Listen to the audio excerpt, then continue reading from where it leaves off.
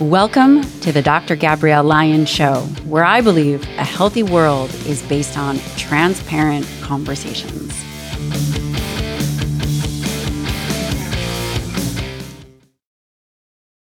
In today's episode of the Dr. Gabrielle Lyon Show, I sit down with my friend, Dr. Ted Naiman. He's a board-certified family physician and has had a large medical practice for many years. He's really unique in his perspective. He's a physician that has implemented as a primary focus diet and exercise for health optimization into his practice. He's the author of the book, The PE Diet, which if you haven't read it, you definitely should. This episode was a fat loss masterclass. We discussed so much, all related to fat loss. Like, number one, how do you measure if you are over fat? Something you could do yourself. Number two, what to eat to lose weight. What exactly to eat. Number three, the best exercises for weight loss. We discussed this and so much more. Thank you so much for supporting the show. We have a new Forever Strong community. If you would like to engage with myself and other podcasters that have been on the show or just members of our community, please click on the link, join us. And as always, if you love this episode, share it, send it to a friend, leave a review. I'm so deeply grateful for your time. Thank you to Vivo Health for sponsoring this episode of the show. I am bringing to you my favorite Vivo Barefoot shoe. It is what I've been using for the last year to train in. And I'm going to tell you what, Vivo Barefoot is on a mission to create regenerative footwear. Why do I love Vivo Barefoot? It allows me to lift in a way where I feel the ground. I never have to worry about if my shoe is going to be unsteady. I'm able to get in a good squat position. I'm able to do a good deadlift. I'm able to train closer to what I would do if I was, in fact, barefoot. And studies show that foot strength increases by 60% in a matter of months just by walking around in these Vivo Barefoot shoes. I love these shoes. They have a range of shoes for kids, adults, walking, hiking, training, everyday wear.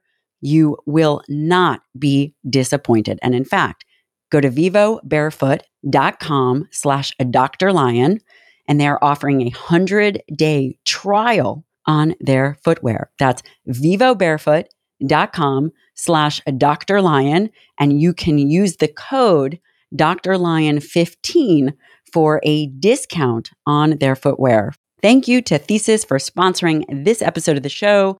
If you have been following me for any amount of time, you know that I love Thesis. It is the world's first customized nootropic company. What does that mean? Nootropics are nutrients found in nature or the human body. They enhance cognitive function. We talk a lot about the body. We talk a lot about muscle health, optimization. You're not going to get there if your brain is not functioning. If you are looking for enhancing your thinking, your focus, your energy, your mood, Thesis is the way to go. I use this company personally. I recommend it to all of my friends and my patients. By the way, while many companies take a one-size-fits-all approach, Thesis doesn't. It's not one supplement. There are multiple different formulations in which you will go to their website. You will take a quiz. You will answer questions, and you will get a starter kit with 4 different blend recommendations to try over the course of a month. They're an incredible company, incredible people.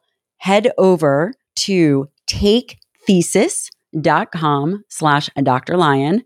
That's takethesis.com/Dr. Lyon. You can get your own customized Thesis starter kit.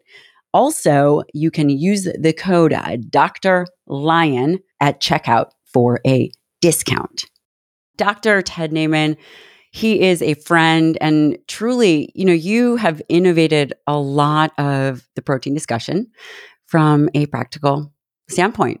And I consider you a great friend and an excellent physician and sounding board. So welcome back to the Dr. Gabrielle Lyon Show. Oh, wow. Thank you so much. That was very complimentary. It's great to be here. I feel the same way about you. Great. Thank you.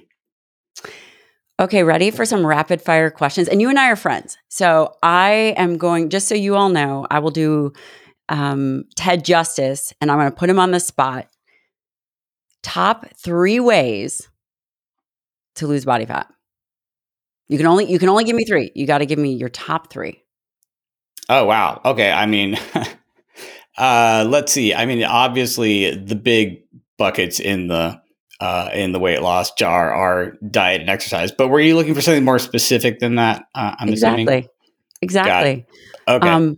Protein, fiber, where does training fit in? And for those of you guys who don't know Ted, which everybody should know, Ted, he talks a lot about training and he talks a lot about protein and satiation, you name it. Gotcha. Okay. Yeah. So, well, protein would have to be on there for sure. So, number one would be targeting protein, prioritizing protein awareness. You want to make sure you're eating adequate protein. You want to be eating that protein earlier in the day and earlier in the meal. And you're just trying to leverage it for satiety and body composition and all the other great things that protein does for you. So, number one would be protein prioritization. Number two would be lowering the energy density of your carbs and your fats. So if you can keep the energy density of carbs and fats lower, you're going to automatically less calories. You're going to be avoiding some hedonic, hyperpalatable combinations of high energy density carbs and fats together that you can't say no to. And then the third thing would be exercise. Basically, you are eating the calories of a moderately active version of yourself at all times. And if you're not at least moderately active, you're screwed. Like you'll be going nowhere. You can only get so far with diets. So you have to be having a little bit higher energy flux. And that's going to be some kind of exercise, probably more than most people trying to lose weight are already doing. So those are the big 3. If you really just put a gun to my head and say, what are the 3 biggest things? It would be protein prioritization, lower energy density of non-protein macros, carbs, and fats, and then just upping the exercise in any way you enjoy so it's sustainable. You know what I mean? I love that. I love that reiteration, protein, lower energy density, and exercise. Protein recommendations. How do you recommend protein? How do you think about it? Right. So, we've pretty much established that you don't need more than 1.6 kgs, 1.6 grams per kg of ideal body weight or normal body weight or non-obese body weight for maximum muscle protein synthesis. But I think going a little bit higher might give you satiety benefits that we haven't really explored as much as we should in the literature. So I kind of like a gram per pound of your ideal body weight for your reference body weight for your height. So not has nothing to do with how much you actually weigh. I have all these patients who they're like, yeah, I should be about 220 and I'm 250 now. And I'm like, no, you should be like 150. It's just like Right. way lower than everyone thinks. So you have to basically look at what your absolute ideal body weight would be for your height. And then a gram per pound of that, I think, is a super awesome target. Most people, even if they're a little bit below that, are going to be fine. So that's basically my favorite metric is a gram per pound of ideal body weight based on your height, which might have nothing to do with how much you actually weigh. A wonderful recommendation, 1 gram per pound ideal body weight. As you'd mentioned, the evidence is really 1.6 grams per kg. However, when we're thinking about other things like satiation and perhaps protein turnover, if someone was getting ill or increasing their training volume, I mean, there's many different reasons why one could choose protein over fats or carbs. When you think about protein, do you care about the source?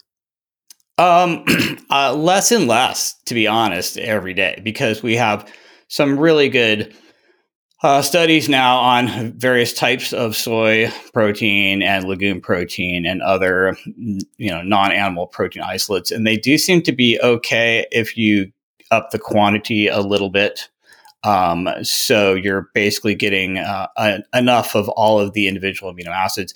So I'm not as worried about source. I'm more worried about quantity. So just getting a total quantity high enough is more important to me than where it came from, because at the end of the day, it's just 20 amino acids broken down. So I'm actually looking at the carbs and fats that come along with the protein more than I am where the protein actually came from, because there are some animal proteins that just have horrible macros, like hot dogs. It's like, oh, okay, carnivore is an instant win.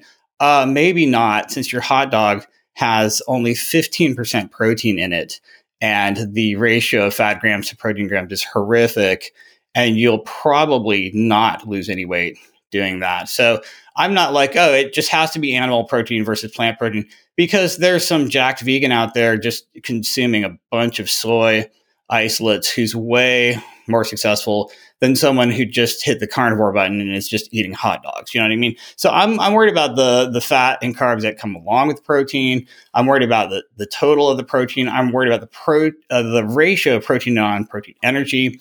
But at the end of the day, the protein's actually just 20 amino acids that breaks down immediately in your stomach anyway. So who cares actually where they're from? Although there is a little bit of a spectrum difference between plant proteins and animal proteins when it comes to some of the essential amino acids. So, you have to take that into account. But as long as you up the quantity by, maybe 20 or 30% at the most, you can get there with any source of protein. And that is true. When we're talking about dietary protein, the evidence does suggest and point to that it is the total amount of protein, and one could overcome the source if the protein is high enough. If you are hitting 1 gram per pound ideal body weight, does the source matter when it comes to the amino acids? The answer to that is actually no. Ted is correct on that. I will say that the lower your protein in your diet is, the more important it comes from animal-based sources. The other aspect to that is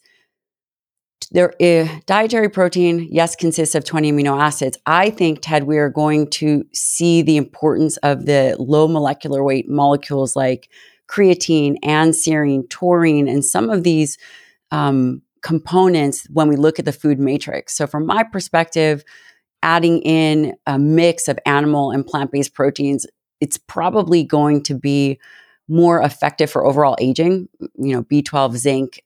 Curious as to what your thoughts are on that. And then I will also say, when you're younger, does the protein source matter as much? Not necessarily.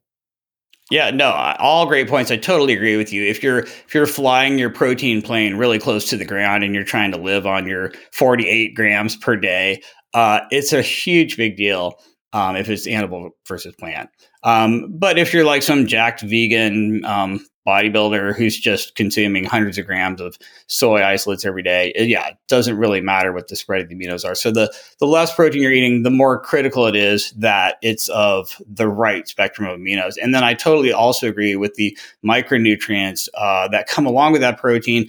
And I do think that probably omnivore is optimum. There's a reason why humans are omnivores. And I do see patients who are strict religious vegans, and they do have deficiencies in B12 and in zinc and in iron. And I see this all the time. I also have patients who are pure carnivore who have horrifically low folate levels and sometimes magnesium. And so it does seem to be optimal to be somewhere in between. This sort of like middle path might be the way to go on, honestly, a lot of this stuff. So yeah, good points. Yeah, definitely the combination of both plant and animal is ultimately where we're going. And Ted said something that changed my perspective of thinking a while ago. I had always thought about the negative impact of processed foods, and we're going to move to kind of that highly palatable food discussion. But when you take a step back and you think about it, well, protein powders are highly processed, and definitely in the words in which we choose to speak about this probably makes a difference. So are all processed foods bad? No, because again, even the soy proteins, it's a processed type food. Right. Yeah. And like, from a first order heuristic, okay, just eat whole unprocessed foods sounds really good. And that's kind of overarching correct. But then there are so many like whole unprocessed foods that if you just ate that, if I just ate dates and honey and tallow and lard and that's it, it would be probably not great. But then if I'm eating my, artificially sweetened Greek yogurt with amazing macros, I might have huge success with that product. And so there's some it's not 100%. There are unprocessed foods that are not going to get you closer to your goals, and there are processed foods that will. And so I wish it was that easy, but it's not. And I hate to say it, but if you just look at the trend, humans are eating more and more processed foods. We will continue to eat more and more processed foods. We're not going to colonize Mars eating whole, unprocessed. You're not just going to pull a turnip out of the ground and kill a animal with your bare hands when you're on the asteroid colony or whatever. So like going forward, it's just going to be more and more and more processed.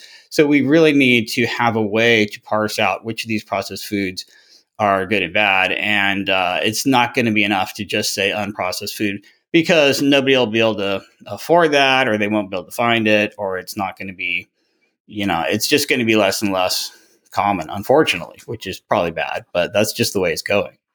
And it is absolutely the way it's going. And it is and will be about finding solutions. You mentioned eating protein earlier on in the meal and also earlier on in the day. Why would one want to do that? Right. So protein is incredibly satiating. It's the most satiating macronutrient, and it takes a while for that information to get to your brain. It's going to be 20 minutes before your aminos are hitting your bloodstream, and then you're getting some of this fullness from the lower portion of the small intestine and the incretins and the GLP-1 and all of these other signaling hormones. It takes a while. It's kind of slow.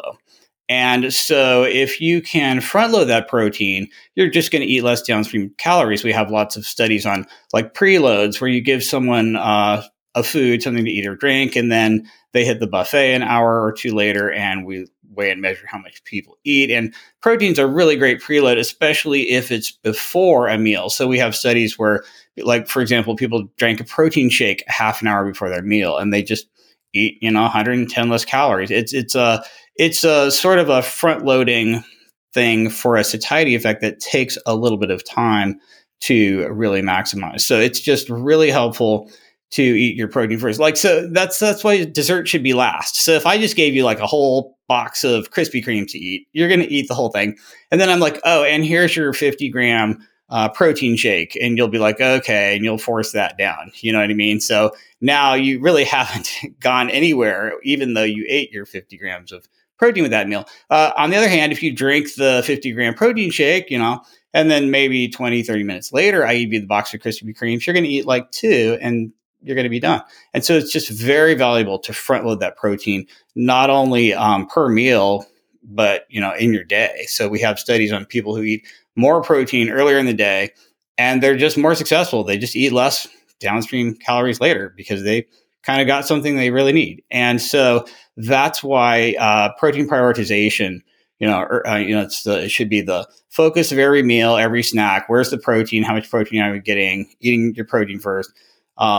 Or something else first that has fiber or water in it. So drinking 2 glasses of water before you eat. This has been shown to people eat less calories. Eating a salad before you eat less calories. So you're front loading protein, fiber, and water, which are the main things that raise, satiety per calorie. It's giving you more weight and volume and nutrients for just less calories, basically.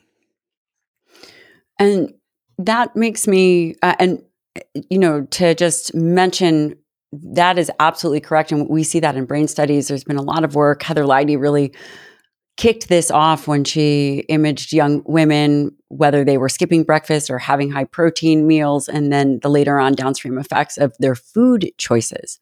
So if you are out there listening and you are thinking, I have my protein dialed in, another layer of strategy would be, when you are sitting down to a meal, have your protein first, perhaps even have 2 glasses of water, then have your protein, and see if that impacts the amount that you're consuming. Ted really believes in calorie control as well as I do. There's some camps that say calories don't matter.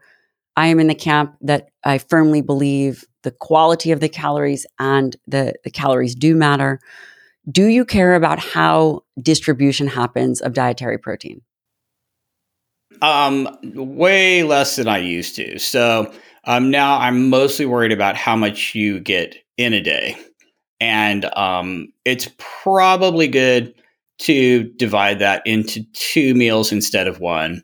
So if someone sort of bookended their eating window with bolus of protein at both ends, I think that's great. There also seems to be like a bolus effect to protein and muscle protein synthesis. So if you get like a meal with a large amount, it would be better than just having like an IV drip of like 1 gram every 10 minutes. You know what I mean? So I like this sort of large amount at once bolus effect. I do like to possibly go from, one meal a day to at least two and have, just a longer period of time where you have amino acids available in your bloodstream. So yeah, other than that, not really. It's just the total amount for the day is overwhelmingly the most important. And then maybe just divvying it up into more than one meal and then trying to keep it bolus. I think these are helpful. Beyond that, not super worried about it. Excellent advice. You're talking about a protein hierarchy. Number one is how much protein you're getting, and then dividing it into 2 meals at least, or 2 meals and a snack. But 2 meals is certainly adequate depending on your capacity to eat. I really like that advice. When you think about fiber versus fat, where does fiber fall when you are designing a diet or telling your patients? Where does fiber fall versus fat? Well, okay. So first of all, the more carbs you're eating, the bigger deal fiber is. So if someone's eating, less and less carbohydrate, I'm not as worried about fiber. Fiber seems to be more and more important as the percentage of calories in your diet from carbohydrate goes up. So the more carbs you're eating, the more fiber you should be eating. So I'm almost more worried about a ratio between fiber and non-fiber carbohydrate than I am like fiber overall.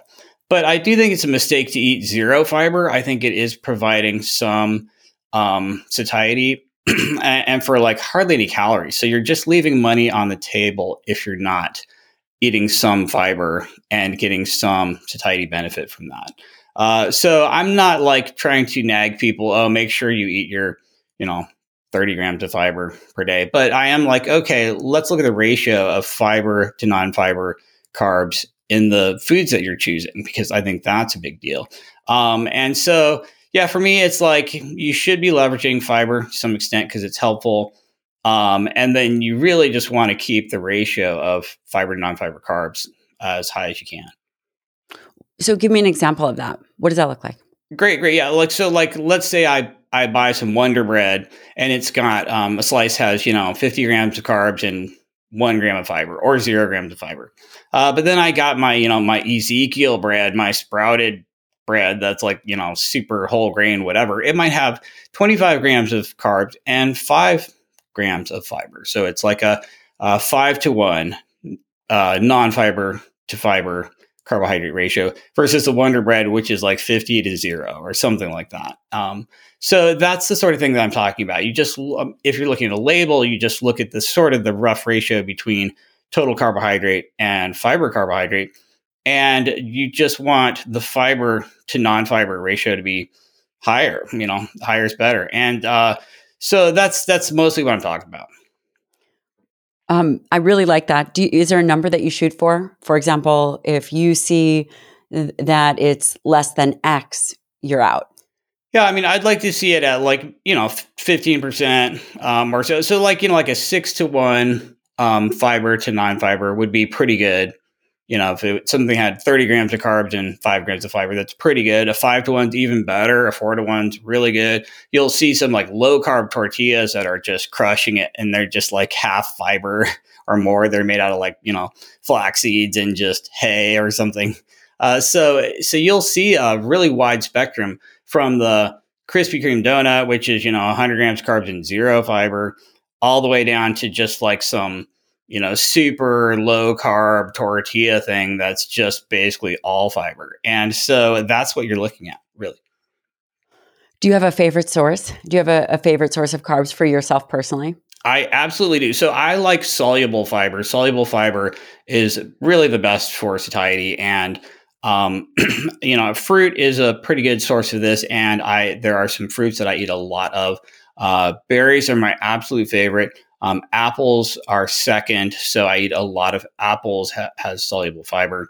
Now, of course, all of this stuff has almost no protein, so this is like a side dish to something with protein in it. But it's an excellent accompaniment to some high protein food. You know what I'm saying? So I love fruit. I like basically any kind of low sugar fruit. All of your peppers and your cucumbers and your tomatoes and your olives and your avocados and all of your low sugar fruit. I love. I love all of your fruit as well. Like citrus is amazing. Lots of really high satiety per calorie. Lots of fiber, lots of water, very low energy density. Yeah, but if you look through the ones I'm eating the most, it's probably fruit, mostly berries, apples, and then your low sugar fruit that people think are vegetables like cucumbers and tomatoes and peppers. And then tubers as well. I eat a lot of carrots. I eat a lot of potatoes. I'm typically throwing those in the air fryer and not adding any fat to them. But those are some of my favorite carb sources. It's basically fruit, tubers, the low sugar fruit people think are vegetables, and a few whole grains in there too. I eat like some air popped popcorn, maybe some brown rice, that kind of thing. Do you worry about fructose, the fructose in the fruits? No, not at all. I have to ask these questions. I'm anticipating questions from our community about fructose because we did have one of these we had a world leading expert on fructose metabolism. Yeah. So basically, fructose is bad in overfeeding. And fructose is bad in overfeeding when you get a lot of it all at once. So if you're just pouring regular soda with high fructose corn syrup on top of a hypercaloric diet and someone who's already over fat, yeah, that's going to be mercilessly giving you fatty liver, and it's bad. But saturated fat is just as bad as fructose. There's the fructose and saturated fat are two sides of a coin where they're both empty calories. They're both bad in overfeeding. They're both bad in hypercaloric situations. They're both mercilessly driving fatty liver. But they're both super harmless if you're on a low calorie diet, if you're hypocaloric, if you're thin, if you're metabolic healthy. They are empty calories, true, but they're harmless. The dose makes the poison on all of this stuff. So if you're thin and you're healthy and you're metabolically intact and you're not eating a hypercaloric diet, not too worried about fructose or saturated fat. However, because they are empty calories and because they are, not really that helpful other than being a pure energy source, you do want to keep them to a smaller percentage of your diet, which is probably why the guidelines say, less than 10% of your calories should come from saturated fat and less than 10% should come from sugar. And that also sort of illustrates the fact that there are two sides of the same coin and they're both kind of bad and you don't want to eat tons of it. That's an interesting point.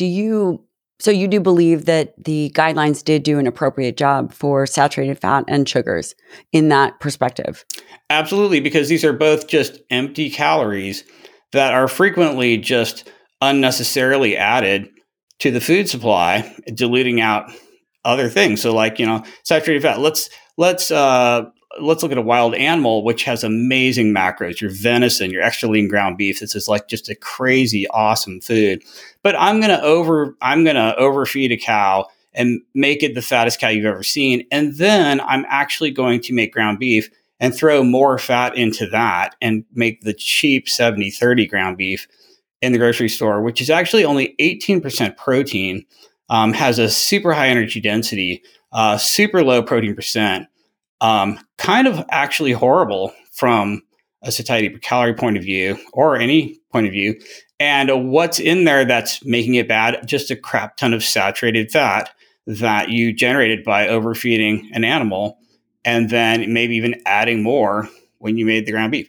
So yeah, saturated fat is bad. This is the reason why red meat looks bad in all your epidemiological studies is because they've overfed the animals, they've added more fat later to make it cheaper, and you basically end up with a horribly protein dilute monstrosity that just has a bunch of saturated fat from the overfeeding agricultural practices and then the economic drivers of just diluting out all your cheap meat. So your hot dogs and your burger patties and your super cheap 70-30 dollar a pound ground beef in the grocery store. This is all terrible. And it's terrible because of all these saturated fat that's been added for profit by agriculture and industry, blah, blah, blah. Fructose is the same way. I'm going to take a sugar cane or a sugar beet or whatever.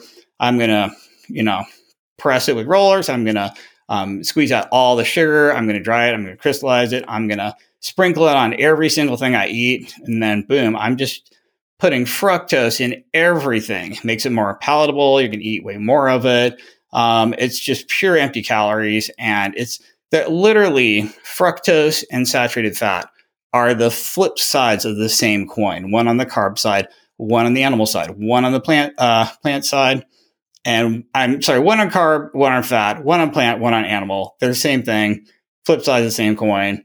And if you really want to give somebody fatty liver, like your mouse in the lab, you just overfeed them with both sugar and saturated fat. Like your high sugar butter diets are just making fatty liver like crazy in the lab. Special thank you to Inside Tracker for sponsoring this episode of the show. The name is Inside, like inside your body, tracker.com/Dr. Lion. Why do you care about Inside Tracker? Because you care about your blood work. You must understand what is going on with your muscle health. One way to do that is not just by tracking strength, but also by tracking blood markers, things like fasting insulin, blood glucose, triglycerides. These are all markers that will tell you where your metabolic health is and where your muscle health is. Go to insidetracker.com/Dr. Lion and you'll get 20% off their entire Inside Tracker store. I use their mobile phlebotomists. I get a report. It's super easy. I have a ton of friends that are practitioners that also use Inside Tracker, not just for their patients, but for themselves. As a healthcare provider, you can go to Inside Tracker and you'll see the Inside Tracker Pro, which enables coaches, health professionals to provide premium and personalized services by leveraging Inside Tracker's analysis. I know that's a lot, but here's what I'm just going to ask you to do. Go to insidetracker.com/Dr. Lion, and you will get 20% off the entire Inside Tracker store. Thank you to Timeline Nutrition for sponsoring this episode of the show. When we talk about muscle health, aging, the human body, the energy generating machine that we are going through life with, I have to say that if I could have developed one supplement, it would have been MitoPure. MitoPure has a compound in it called urolithin A. And urolithin A is what we call a postbiotic, and it helps increase your energy by affecting your mitochondria, which is extraordinary. And if you're interested in living a forever strong or muscle-centric lifestyle, then you understand you cannot be healthy without healthy muscle. As you get older, especially, we'll just say older, for people in their 40s, one must think about the health of their mitochondria. And that is why I am hooked on Timeline Nutrition's MitoPure. You can try their MitoPure berry or ginger powder into your daily smoothie routine. They have a vanilla protein shake with MitoPure. They also have soft gels, which are great when you're on the go. I use them myself. Head over to timelinenutrition.com/Dr. Lion. That's timelinenutrition.com/Dr. Lion, and you will get 10% off your order. A few really good points that you made. Number one, the idea that red meat is bad for you, and it seems to not do well in a lot of the epidemiological studies, which is essentially large population and low quality evidence, because of the saturated fat content or, the overfeeding aspect of it. A really good point. It's not the red meat per se. Red meat, there's venison, bison, there's lots of lean steaks. It is the overfeeding effect. I have a question on satiation, which is really kind of where you've got. So I've known you for years, Ted, and originally there was a lot of talk about protein and fiber, and now you've really evolved the conversation through practice to this satiety model. Do you think that when individuals are overfed via saturated fat, we'll start with saturated fat, that it deranges their satiety or their capacity to have satiation, meaning as they are overfeeding or going through periods, whether they are emotionally overeating or overeating because they're making bad choices, do you think it's a feed forward mechanism? Yeah, I think to some extent it is. So as people get more and more insulin resistant, their protein percentage requirement actually goes up because they're burning more protein when they're insulin resistant, and that's why obesity didn't just go up and plateau out. It just keeps climbing because as you get more and more over fat and more insulin resistant, you actually need a higher and higher protein percentage, but you're not eating that. So you just kind of continue gaining weight forever. Also, the hedonic factors are huge. If you're constantly exposed to very hedonic, hyperpalatable, super tasty food, that kind of resets your dopamine system where that's what you just need to eat now. And everything you eat has to be 10 out of 10. It has to be like all you'll eat is the Haagen-Dazs and the Krispy Kreme and the Ben & Jerry's. You're not going to eat just like a protein shake because you have this feed forward hedonic effect where everything just has to be more and more tasty, almost like a drug addict, using higher and higher doses. So the hedonics feed forward, the insulin resistance and overfatness and protein requirement is feed forward. Absolutely. So yeah, you're totally right. All of this stuff is kind of feed forward, which is why obesity keeps climbing and didn't just, go up by the amount of sugar we put on everything and then plateau out. Speak more about that. Talk more about what we're actually consuming and where the numbers of obesity are driving to. That's a really good point. Gotcha. Well, so basically 75% of the world is over fat. 92% of Americans are over fat. And I'm going to stop you. I'm going to stop you right there because I bet you. So we talk about them, 70% of them being over fat. We would also say then 70% would be under muscled. Yeah, absolutely. Well, so I do have patients who quality of muscle. Yeah, I have some patients who, because they weigh so much, they do have an okay amount of muscle if they weighed way less. And so, yeah, but I absolutely agree. I have an avalanche of patients with normal weight obesity or sarcopenic obesity. Now, this is the worst thing ever. It's someone who's so sedentary and just sits on the couch and has no muscle at all. And so even though they look hugely fat, they actually don't weigh that much. And you're absolutely right. There is simultaneously an undermuscled crisis because we've basically disconnected movement from survival. So nobody ever has to move at all. You can literally just sit on your couch your entire life. You've got Uber Eats on your phone, your whole job's on Zoom. You never have to even stand up. You can just live your whole life without moving. So everybody's simultaneously over fat and under muscled. No, yeah, I totally agree. This is absolutely true. And to the point that, we're measuring body fat and maybe are you using an InBody or are you using DEXA? What are you using? I don't do a lot of body composition measurements with my patients, to be honest, because I can just look at them and tell them they're over fat. So it's not that helpful. I'm mostly just doing low budget stuff like waist to height measurements. That's where I'm at. I do have skin calipers in the office. We do DEXA in the office, but I'm not regularly doing those to track anything because you can just measure your waist circumference at the belly button and know exactly what your problem is. And what number do you like to hit and how would someone do it? So if someone is like, wow, this is so great. I don't have to go to the doctor. I don't need to get an InBody scan. I don't need to get a DEXA. What do I have to do, Ted? Got it. So waist to height ratio is incredibly powerful, incredibly important, super, super good and free. So you measure your waist circumference at the belly button with your abdomen completely relaxed. Then you cry because it's so high and it's so much higher than your pants size, right? So I have so many patients who they're shoving their themselves into a 32 jeans or whatever, but you measure their abdomen at the belly button and it's 40. And so you measure your waist at the belly button, abdomen fully relaxed, divide that by your height. You want that to be less than half your height. So weight should be less than half your height. And it's going to work on almost everyone, even people who look kind of skinny.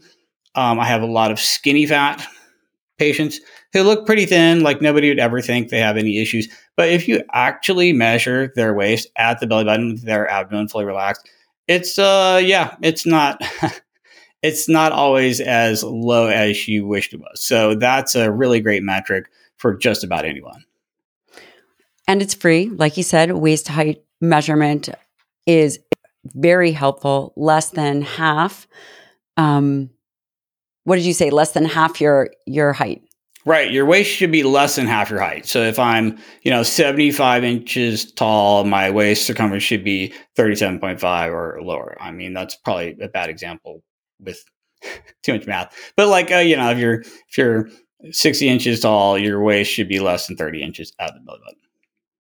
Really easy to do. And I'll mention, part of me agrees with you. Do we need to continuously measure body fat?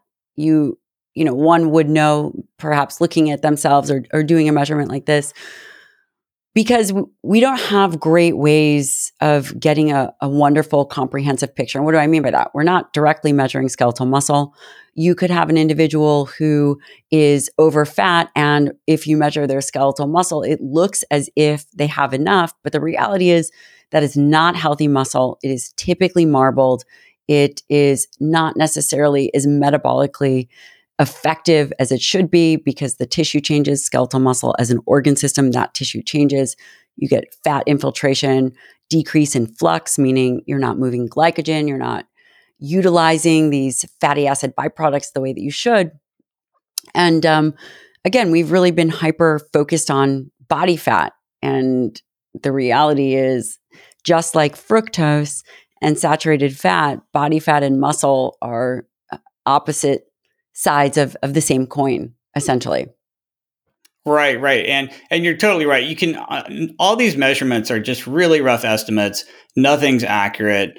DEXA is kind of inaccurate. Skin fold is inaccurate. Your impedance is inaccurate. The best we've got is some 4-compartment model in an MRI, and it's going to cost you thousands of dollars. And even then, even if you knew exactly what your composition was, it's a Sisyphean daily struggle the rest of your life to constantly get more muscle and less fat. And you have to worry about that. It's like a war of grams every day and every time you eat. And you're trying to get more muscle and less fat.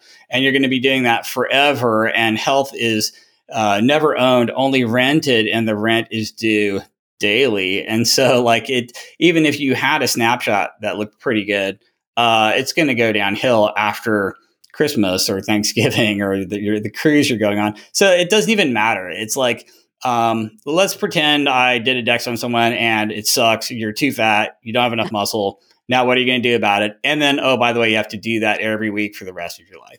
So I just don't find it's entertaining to track these things, but it's not value added for me, to be honest. Like I've never had. How long have you been in practice? You've been in practice.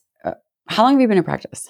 Let's see. There was dinosaurs, and then listen. So Ted, I know these answers, but the reality is, it's so fun that Ted and I get to chat, and you guys are all involved in this conversation. I'm asking because the more advanced a clinician is, there are certain components of the body or certain ways of practice that we see. It's very cyclical. In the beginning of our practice, we talk about this. In the beginning of your practice as a physician, we do have lots of providers listening. You are testing and tracking everything, literally everything. And by the way, that is extremely overwhelming for the patient. As you advance, I'm in my second decade of practice. As you advance into practice, you do less. You are hyper focused on more. And you are hyper focused on the things that truly move the needle. I bet you if I put a gun to Ted's head, which I'm not going to, and I said, is diet or exercise more effective in moving body composition and creating change in homeostasis? He would say exercise.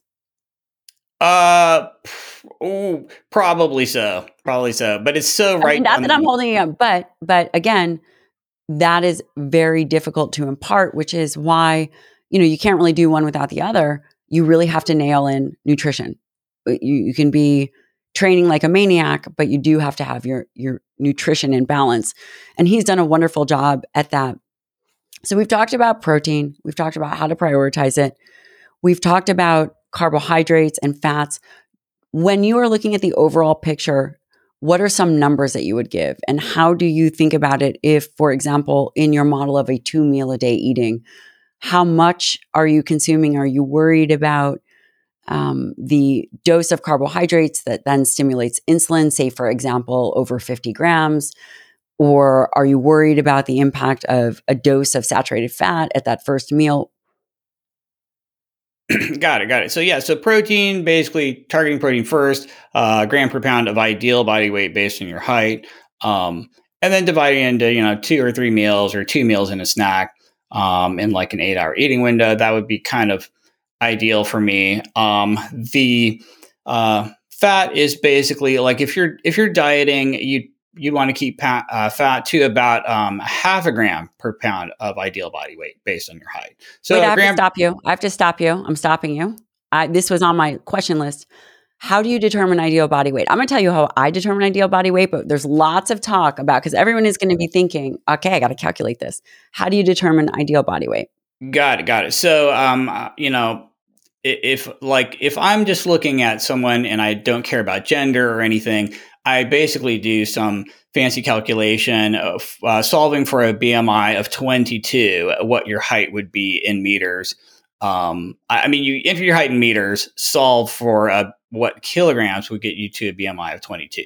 But that involves like square roots and a lot of math, and it's kind of you have to be a mathlete just to even understand that. But you know how BMI is kilograms per meter squared. Mm-hmm. And if you just take a BMI of 22 for everybody on the planet, men, women, large, small, whatever, just as a rough average, and then you enter your height in meters squared and you solve that for kilograms, you will get like ideal body weight for pretty much anybody indiscriminately, whether, they're male or female or whatever. But like on a practical level, I did have, like in the book, I had a little quick and easy calculation where for women, you get 100 pounds for the first 5 feet of height. And then you get 5 pounds for each additional inch over 5 feet. So if you're 5 foot tall, even, you should weigh 100 pounds. If you're 5'4", that would be 120 pounds. So 100 pounds for the first 5 feet, and then 5 pounds for each inch over 5 feet, which is 4 inches, which is 4 times 5, 20. So that'd be 120. Men, exact same thing, except men are allowed to weigh 110 for the first 5 feet, and then 5 pounds for each inch over that, if you know what I'm saying. So like if a male was 5'4", he could weigh 110 plus 4 times 5 is 20, so 130. That is like, a really easy, anybody can do it way to look at it. When I'm designing calculators for ideal body weight based on height, I'm basically solving for kilograms using your height in meters and a BMI of 22. Interesting. You want to hear my way of doing it? So I mean, because listen, it's very difficult. How do we know? And you may totally not agree with this, because again, it's really difficult to say what is your ideal body weight. I think the last time, if someone was ever fit, so for example, I don't know, in college, I weighed 110 pounds, pretty lean and fit. That's my ideal body weight. Mm-hmm. Yep. The last time, I look at my husband, in college, he was pretty skinny, Shane, but his ideal body weight's 200 pounds. The last time he was super fit, he was at 200 pounds. And I think picking a weight in which you felt great at could be just as effective. I know it's not scientific, but I have found, and also pushing yourself a little bit, I often pick, and we often have patients pick a college weight. Yeah. And that works for old people like me, because we weren't always fat, but that's not working for the next generation, because like they had like childhood obesity and they were never at a good weight. And so it's scarily becoming less and less, like that's going to work less and less going forward, unfortunately. But yeah, I do actually like that for older people. It's like, Yeah. That's a really good point. With this whole childhood obesity thing, we have to then begin to think, where do we set our standards in terms of nutrition? We then, in my mind, we have to go back to what are the calories that they're, and this is going to be a huge challenge because the people listening to this podcast are doing the thing. But what about everybody else who is outside of the arena? What are the recommendations that we're going to tell them? When are we going to tell them that the RDA is, you should have 48 grams of protein, depending on how much you weigh? It's going to be a challenge. Yeah. We're Yeah. going to be in for some real struggle because, It's a again, disaster. Yeah. Yeah. that's Just go look at really interesting. Yeah. Look at a school lunch, look at a hospital lunch, look at a nursing home lunch. It just makes you want to cry. It's disgusting. It's disturbing. And protein is what's really getting thrown under the bus on all of this. I know. It's so odd. And it's odd because I think that there's a political agenda there. I think that there's a money agenda there. And when I say politics, I mean, we have to account for the whole world. It's not just us. And there's a lot of challenges with animal-based products, and even taking out the animal-based products, even the plant-based products. How are we going to prioritize? That's not really the message that we're getting. It truly is reduce dietary protein, which is the worst piece of advice I could ever give somebody. Yeah, I agree. Yeah, I hear you. I mean, the whole plant-based thing, I mean, okay, they might be right that fiber is good, and they might be right that lower energy density is good, and they might be right that you're going to have a less hedonic factors in your diet, but they're really missing the protein angle for the most part, the big picture. And a lot of the plant agenda is like, oh, you're already eating too much protein. Don't even worry about that. And I just really don't agree with that. And that's problematic. And if you have a bigger view, you can see, okay, there are some advantages to this plant-based thing, which might be fiber and energy density and the lower hedonics. I agree. But they're missing out on the protein side. So why don't you actually look at both sides, combine them all, and kind of, take some sort of middle road where you can actually see the pluses and minuses on both sides of the political aisle. So I basically hate politics. I'm super apolitical, and I can just immediately see all the good and bad on both sides. And so I'm just squarely in this alt middle zone where I'm just like, just absolutely aghast at the extremes on either side. And I do the same thing with carbs versus fat. I do the same thing with plants versus animals.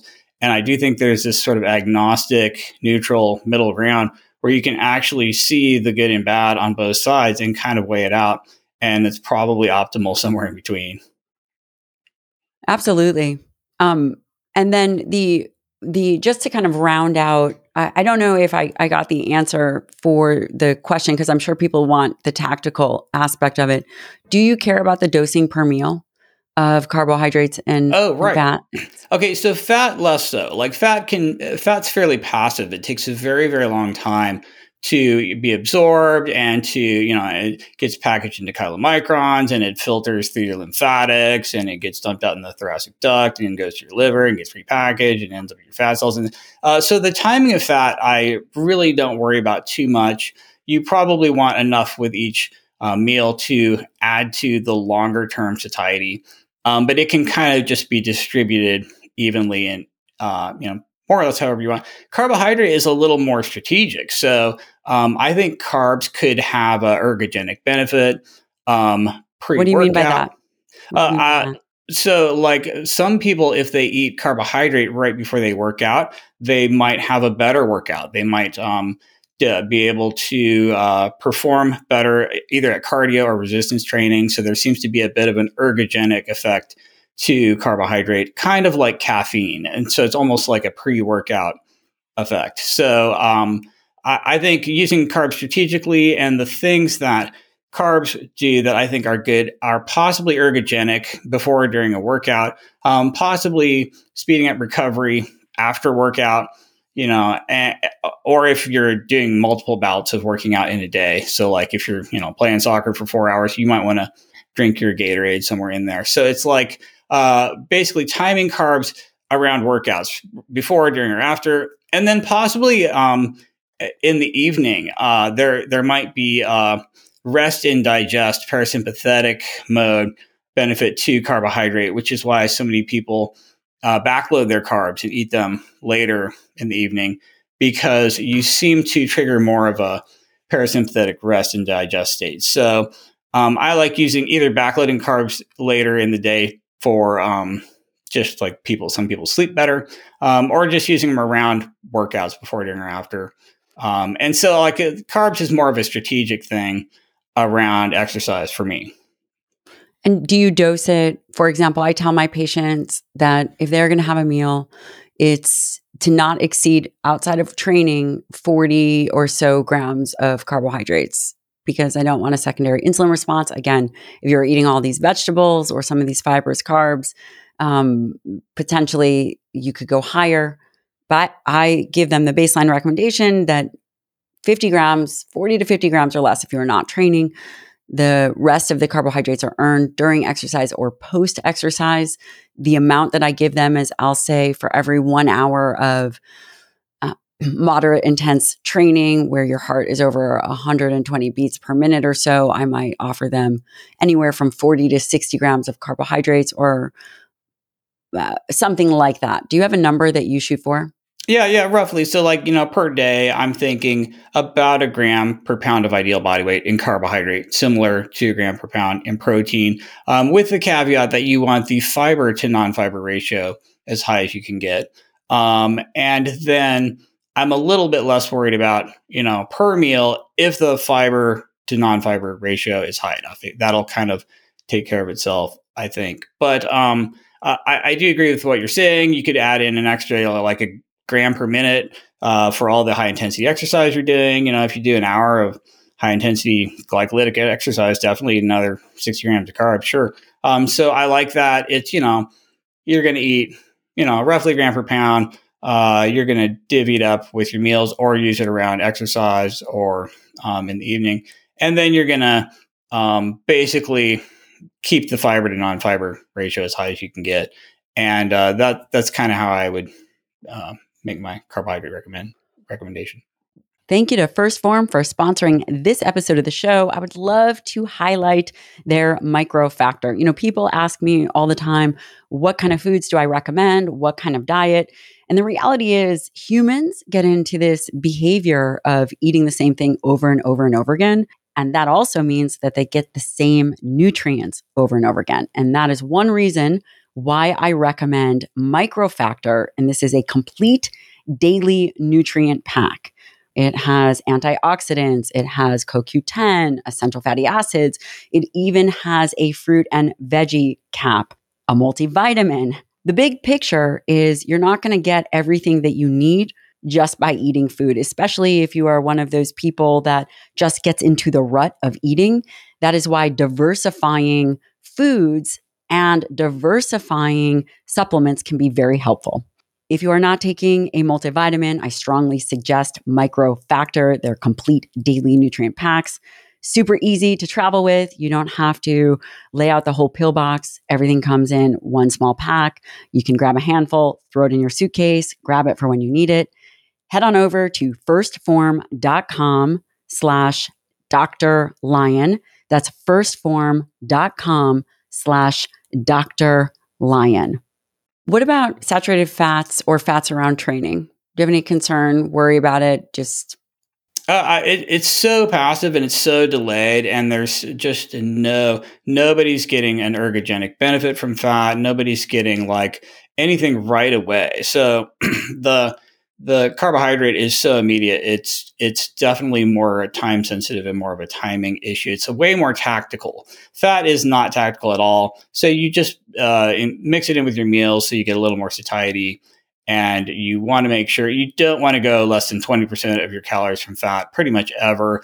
Probably somewhere in the 20 to 40% of your calories is good. Right in the middle, 30, 35% fat would be awesome. So yeah, so you have to have some fat in there for a bunch of reasons. And it doesn't really matter when. The timing is the least important when it comes to fat, in my opinion. Yeah, absolutely agree with you. And the evidence would suggest a diet lower than 20% fat can affect hormonal status. I see this often with men, particularly the lower their fat intake below 20%, again, these are just individual cases anecdotally, but their testosterone decreases. And you will definitely see the information in the literature about lower fat diets and potentially impacting hormonal regulation. What about exercise? What kind of exercise? Where do you throw exercise if someone is looking to be less fat and more muscle, just improve body composition? What's your Got it. go-to? Got it. Yeah. So basically, there are three forms of exercise that everybody should be doing. The first one is resistance training, right? You have to put maximum tension in all of your muscles, and you have to give your body the signal that it needs more muscle or you're going to die. That's the only way your body will make more muscle. You can't create muscle by just eating more protein. That's like pushing rope. You have to demand more muscle from your body by telling your body you're going to die if you don't have more muscle. And that's doing things to failure, So I like compound exercises, push, pull, legs, hinge. You want to do it at least twice a week, full body to failure, 3 times a week, probably slightly better. But you're basically trying to do big compound movements all the way to failure. And that's resistance training that everyone should be absolutely doing. You're never going to get more muscle without it. Super critical. The second thing that everyone should be doing is cardiovascular exercise, right? You want the positive adaptations from cardio. You want a higher VO2 max because that's more associated with longevity than pretty much any other number you can measure on a human. So you want to challenge your cardiovascular system regularly. I like people to get maybe not to maximum heart rate, but close 90, 95%. At least once or twice a week, you're trying to, of course, talk to your doctor first because there's somebody out there with every time you do maximum effort cardio, you have a 0.00001% chance of just dropping dead because you have some widowmaker left anterior descending a thing that you don't know about. But the vast majority of the time, you're just going to be better and stronger after doing this sort of thing. But as long as you're healthy, you want to be approaching maximum heart rate once or twice a week, at least, to try to get positive adaptations, which are going to improve your VO2 max and your cardiac output. And how intense? How intense are we talking? I'm talking, rate of perceived exertion of 10. You really want to kind of max out. You're trying to push out of your comfort zone. And as you crank the intensity up, you get better and better adaptations. It's just like resistance training. The closer you get to failure, those reps for close to failure are where you're getting all of the bang for your buck. And when it comes to cardio adaptations, you're getting a lot of those at the higher output levels. Like you're just not going to get the same thing from walking, for example. So you're trying to get a bunch of adaptations from exercise, but you're trying to increase speed, you're trying to increase power, you're trying to increase skill, you're trying to increase endurance, and you're not going to get all those things without doing some high-end cardio. So I like people at least once a week to do more of an endurance cardio, at least a half an hour at a fairly high heart rate. I like people to try to approach maximum heart rates, at least once a week, if not more, because of the adaptations you're going to get. So you're trying to get cardio adaptation. So everyone should be doing a high-end cardio, an endurance cardio, and then just cardio, more higher volume, zone 2, zone 3, whatever you want. So you've got resistance and cardio. And again, you have to have both of them. Just like diet and exercise are equally important, and you have to do both. You have to do resistance and cardio. You're never going to be in optimal health without both of those. So yes, you want to be strong, and yes, you want more muscle, but you also want to be fast as hell, and you want to be have tons of endurance. And so resistance and cardio both. And then the third form of exercise that everyone should be doing is just general movement, a high step count, a high level of non-exercise activity thermogenesis, just walking around a lot. Your hunter-gatherers are getting 20,000 steps a day, and we're getting 3,000 steps a day. And so you just want to be at least moderately active, because there are so many people out there who are just constantly thinking about their diet. They're just really white knuckling the diet. Everything has to be unprocessed and paleo, and they're looking at their macros. but they're never doing enough exercise and they're never going to get exactly where they want to be. And half those people would be better off just doing just a way higher volume of exercise and then eating whatever the hell they want. Because exercise, as your caloric burn goes up from exercise, your body just very smoothly regulates intake to expenditure perfectly.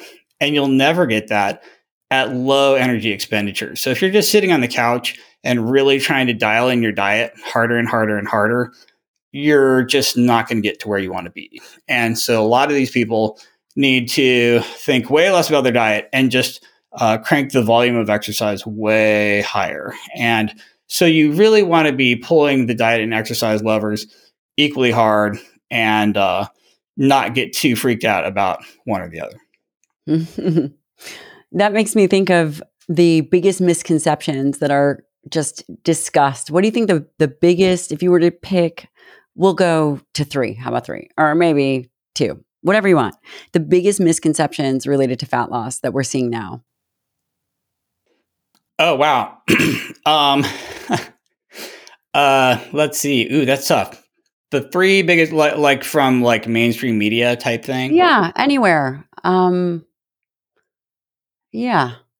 And maybe they're the old things like just restrict calories and walk more. I don't know. Do you think that there is a certain misconceptions? I think one big one is basically a monofocal approach where you're just looking at one thing. So like, okay, it's just all about fructose. Just don't eat fructose. Look at all the fructose. Or it's just about animal foods. Okay, if we were all vegan, if we all went plant-based, or just looking at, something like fat, you just need to eat the lowest fat you possibly can. So anytime you're doing a monofocal approach where it's just carbs, it's just fructose, it's just fat, it's just saturated fat, it's just calories, it's just exercise, you're really going to get like 10% better and then just completely fail. And you really have to integrate all of these things at once. And so everybody's right about something, and it's really all of them together. And it's a higher protein percent and more fiber and lower energy density and less hedonics and less processed and doing cardio and your step count and resistance training and muscle quality. And all these things are like kind of equally important. And if you're not looking at all of them together, you're just not gonna, get the whole picture. It's just monofocal reliance. And then every time you read a clickbait article, it's about one thing. It's like, everyone's eating way too much saturated fat, or you're already getting plenty of protein. We're obsessed with protein, or it's like, there's a fiber problem in America. It's like, you just focus on one thing and it's just really not going to explain everything. And it's really not going to get you there. And I'm definitely worried when somebody tries to just blame everything on one thing. Very smart answer, putting you on the spot. Very smart answer. I could not do better. That is an excellent, excellent answer. What do you tell, or have you had people that you find are weight loss resistant or their body composition just doesn't move? Have you had that experience with your patients? Yeah, and it's especially people who've just always been obese. So I have patients, both their parents are morbidly obese. They were morbidly obese as a child, in adolescence, as an adult. And they've had so much fat cell hyperplasia. Basically, your fat cells can either hypertrophy, where they get bigger in diameter, or they can undergo hyperplasia, which is where you multiply them and get way more and more and more fat cells. And these people have, maybe 10 times as many fat cells as someone who is never overweight. And they hit this major wall on body fat percent because they, let's say they were 50% body fat at one point and they have 10 times more adipocytes than everyone else. They can diet down and shrink down all their fat cells a lot, but they get just so hungry at this shrunken adipocyte level. Their leptin resistance, or whatever you want to call it, their leptin to adiponectin ratios are all screwed up because they have so much fat tissue hyperplasia that they can only get so low and they're just starving out of their mind. It's like if I tried to get down to 5% body fat, I would be the same level of hunger that they have when they're 30% body fat because of how much fat cell hyperplasia they've undergone earlier in life. You know what I mean? And that is just a really tough situation. And honestly, I do prescribe drugs for people who've had this just lifelong programmed obesity. I am prescribing GLP-1 receptor agonist, your tirzepatide, your Zepbound, your Wegovy, your Mounjaro, your Ozempic, your semaglutide. I'm using all these drugs, and they are effective, and they are basically just massively overdriving satiety signaling in a way that you could never accomplish with food. And that does seem to be helpful, especially for people who've just always been overweight, because it's so hard for them to get to a normal weight. It's the same amount of difficulty it would be for me to be like stage lean bodybuilder style. You know what I mean? Those are about the same degree of difficulty. So yeah, definitely people who've been fat forever, super, super, super, super tough for them to get all the way down to their goal.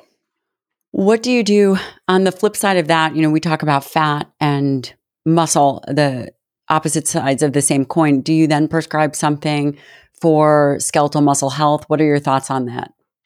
Oh, well, I mean, if someone has low androgens, yeah, I might if you're a hypogonadal, I might be prescribing, testosterone or something like that. But typically, no, it's really just protein and lifting for most people.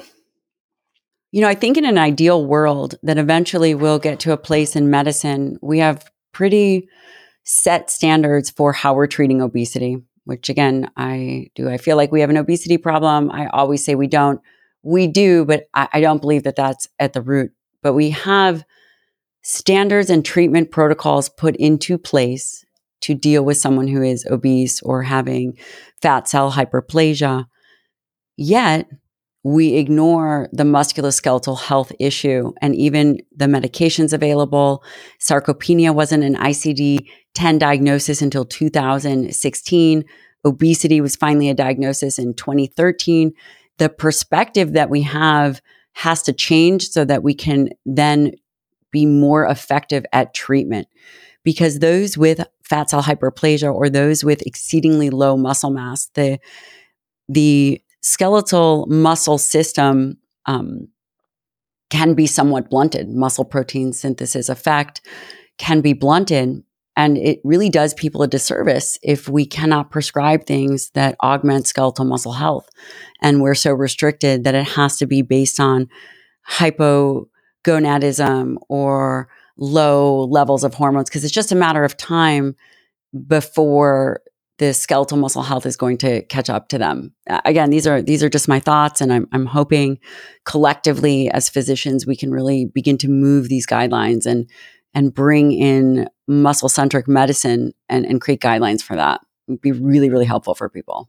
Yeah, I agree. And even postmenopausal women with severe osteoporosis, sarcopenia, anabolic agents are probably way better than bisphosphonates, and protein and lifting and anabolics are probably where it's at. And you can probably just walk into the room and just glance at someone and look at their appendicular lean mass and be like, oh my God, you need way more protein. You need to be lifting. You might even need an anabolic if you're, a postmenopausal female with undetectable estrogen and testosterone. And so you're like all over that. But the average person, it's not even on their radar. Like nobody in the clinic is talking about muscle amount or quality or any of this stuff. And you're right, that should be that, it's like, how much can you bench press should be like, one of your vital signs. It's like, how much can you deadlift? What's your, dead hang time? What's your, it's like what ratio of your body weight can you overhead press? These should all be like on your chart along with your blood pressure. And so like you're preaching to the choir. I like really appreciate your muscle centric approach. And it's a massive, huge, big deal. And if everyone was dialing that in, it would be enormous. Well, maybe as I begin to put together the board for muscle centric medicine, I can count you in. Absolutely. Yes, please. Definitely. I would love it. What are some of the biomarkers that you're looking at in your clinic? Things that you think are really important? Right, right. Well, kind of like you said earlier, now that I've been out of practice for, or out of residency and in practice Since for, dinosaurs were alive. yeah, I got out of residency in 2000, believe it or not. And I used to do so much more lab testing. I did all this, functional medicine training, and I was checking all these crazy labs. And um, the with age, you get like this wisdom, and you kind of realize that some of this stuff actually doesn't really matter. And so I do less and less and less testing. And, I hate to say it, but if you go to like a naturopath who's fresh out of school and has no real good feel of how everything works, they're going to do thousands of dollars of shotgun labs on you. You've got your reverse T3 and like all these crazy, crazy things that are just so not helpful. And the longer I do this, the less and less I look at in terms of Mhm. lab testing. So it's a very, very short list of things that I'm looking at. But I do like hemoglobin A1C. That's a critical test that I'm doing in everybody. I do like fasting lipids, and I'm looking at triglycerides, especially. Very, very useful to see What how number do you want to share the number? So you guys, fasting triglycerides is a certainly one of the things of that we think about for insulin resistance and just metabolic dysfunction. What numbers are you looking at? Right, right. So basically, you want fasting blood draw, no calories, 9 to 12 hours, and you want your triglycerides to be under 100. Anyone with triple digit triglycerides has an issue, and if you hit 120, 130, you're severely insulin resistant. And of course, the textbook is like under 150 is normal, but it just gets worse and worse. Anything above basically 100. So lower is better. You definitely want to be double digits instead of triple digits under 100. And that's a really useful test in my opinion. So yeah, A1C, I'm looking at that a lot. Fasting lipids, I'm looking at that.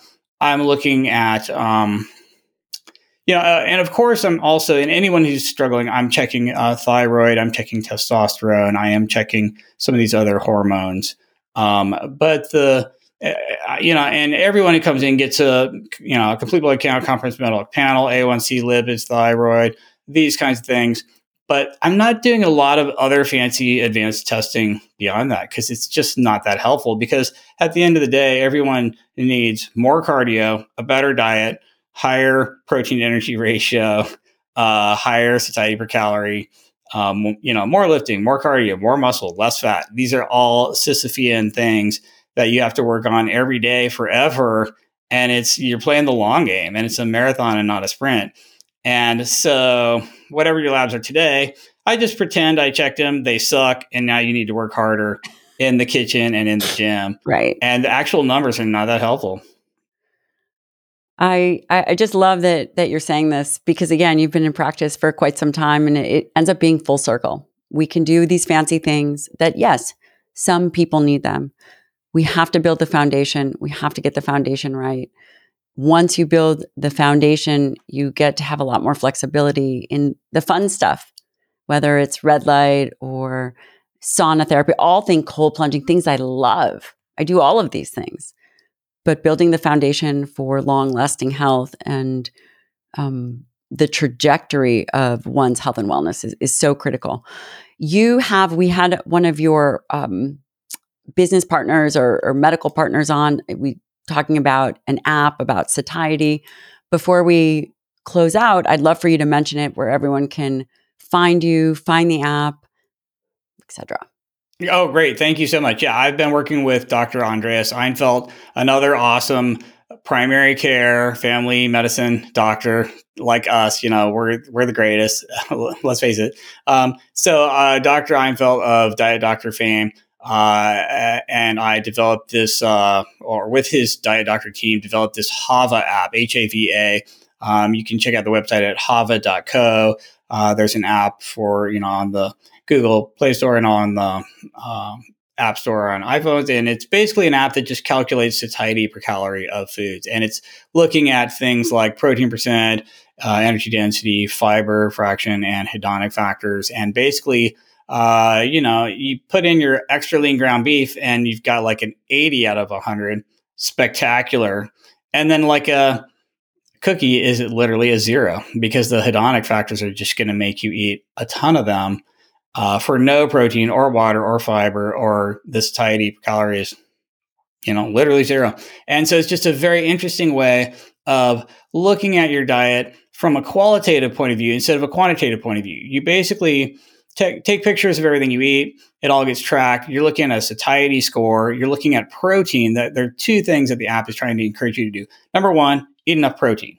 And number 2, keep the satiety score in a good range. So that's basically lower energy density carbs and fats. So if you're eating lots of protein and then, fruits and vegetables, you're going to do great. If you're just eating cookies, you're going to do horrible. And it's just I think it's especially helpful for somebody who just doesn't know all this stuff. Like, you and I, we walk into the grocery store and just glance at a food and the nutrition label and boom, it's like the Matrix. We can see exactly what all the macros are and exactly what it's going to do long term and exactly what the satiety per calorie is. It's almost intuitive at this point, but that's a skill that you have to learn. And most people just have no idea. And so this app just takes all this complex nutritional information and just makes it super simple and dials it down to like one number. And I think it's pretty cool. And, people can check it out and see what they think. But yeah, it's been great working with Dr. Einfeld. He's awesome. And his whole team is very awesome. Tall. Super tall. Holy cow, that guy's tall. He's 6'7" or something. And I'm 5'10", but I feel so short every time I meet Dr. Einfeld. He's just really tall. Well, Dr. Ted Naiman, thank you so much for coming on the show. I really appreciate all the work that you're doing. If you guys don't follow Ted, you definitely should. I will link to all of his stuff. His Twitter is wonderful, and his website, his Instagram, you name it. I'm going to put it here. Again, thank you so much for your time, and I am counting you in on the Muscle Centric Medicine board. So thank you so much. Awesome. Thank you. The Dr. Gabrielle Lyon podcast and YouTube are for general information purposes only and do not constitute the practice of medicine, nursing, or other professional healthcare services, including the giving of medical advice. And no patient-doctor relationship is formed. The use of information on this podcast, YouTube, or materials linked from the podcast or YouTube is at the user's own risk. The content of this podcast is not intended to substitute for professional medical advice, diagnosis, or treatment. Users should not disregard or delay in obtaining medical advice for any medical condition they may have and should seek the assistance of their healthcare professional for any such conditions. This is purely for entertainment and educational purposes only.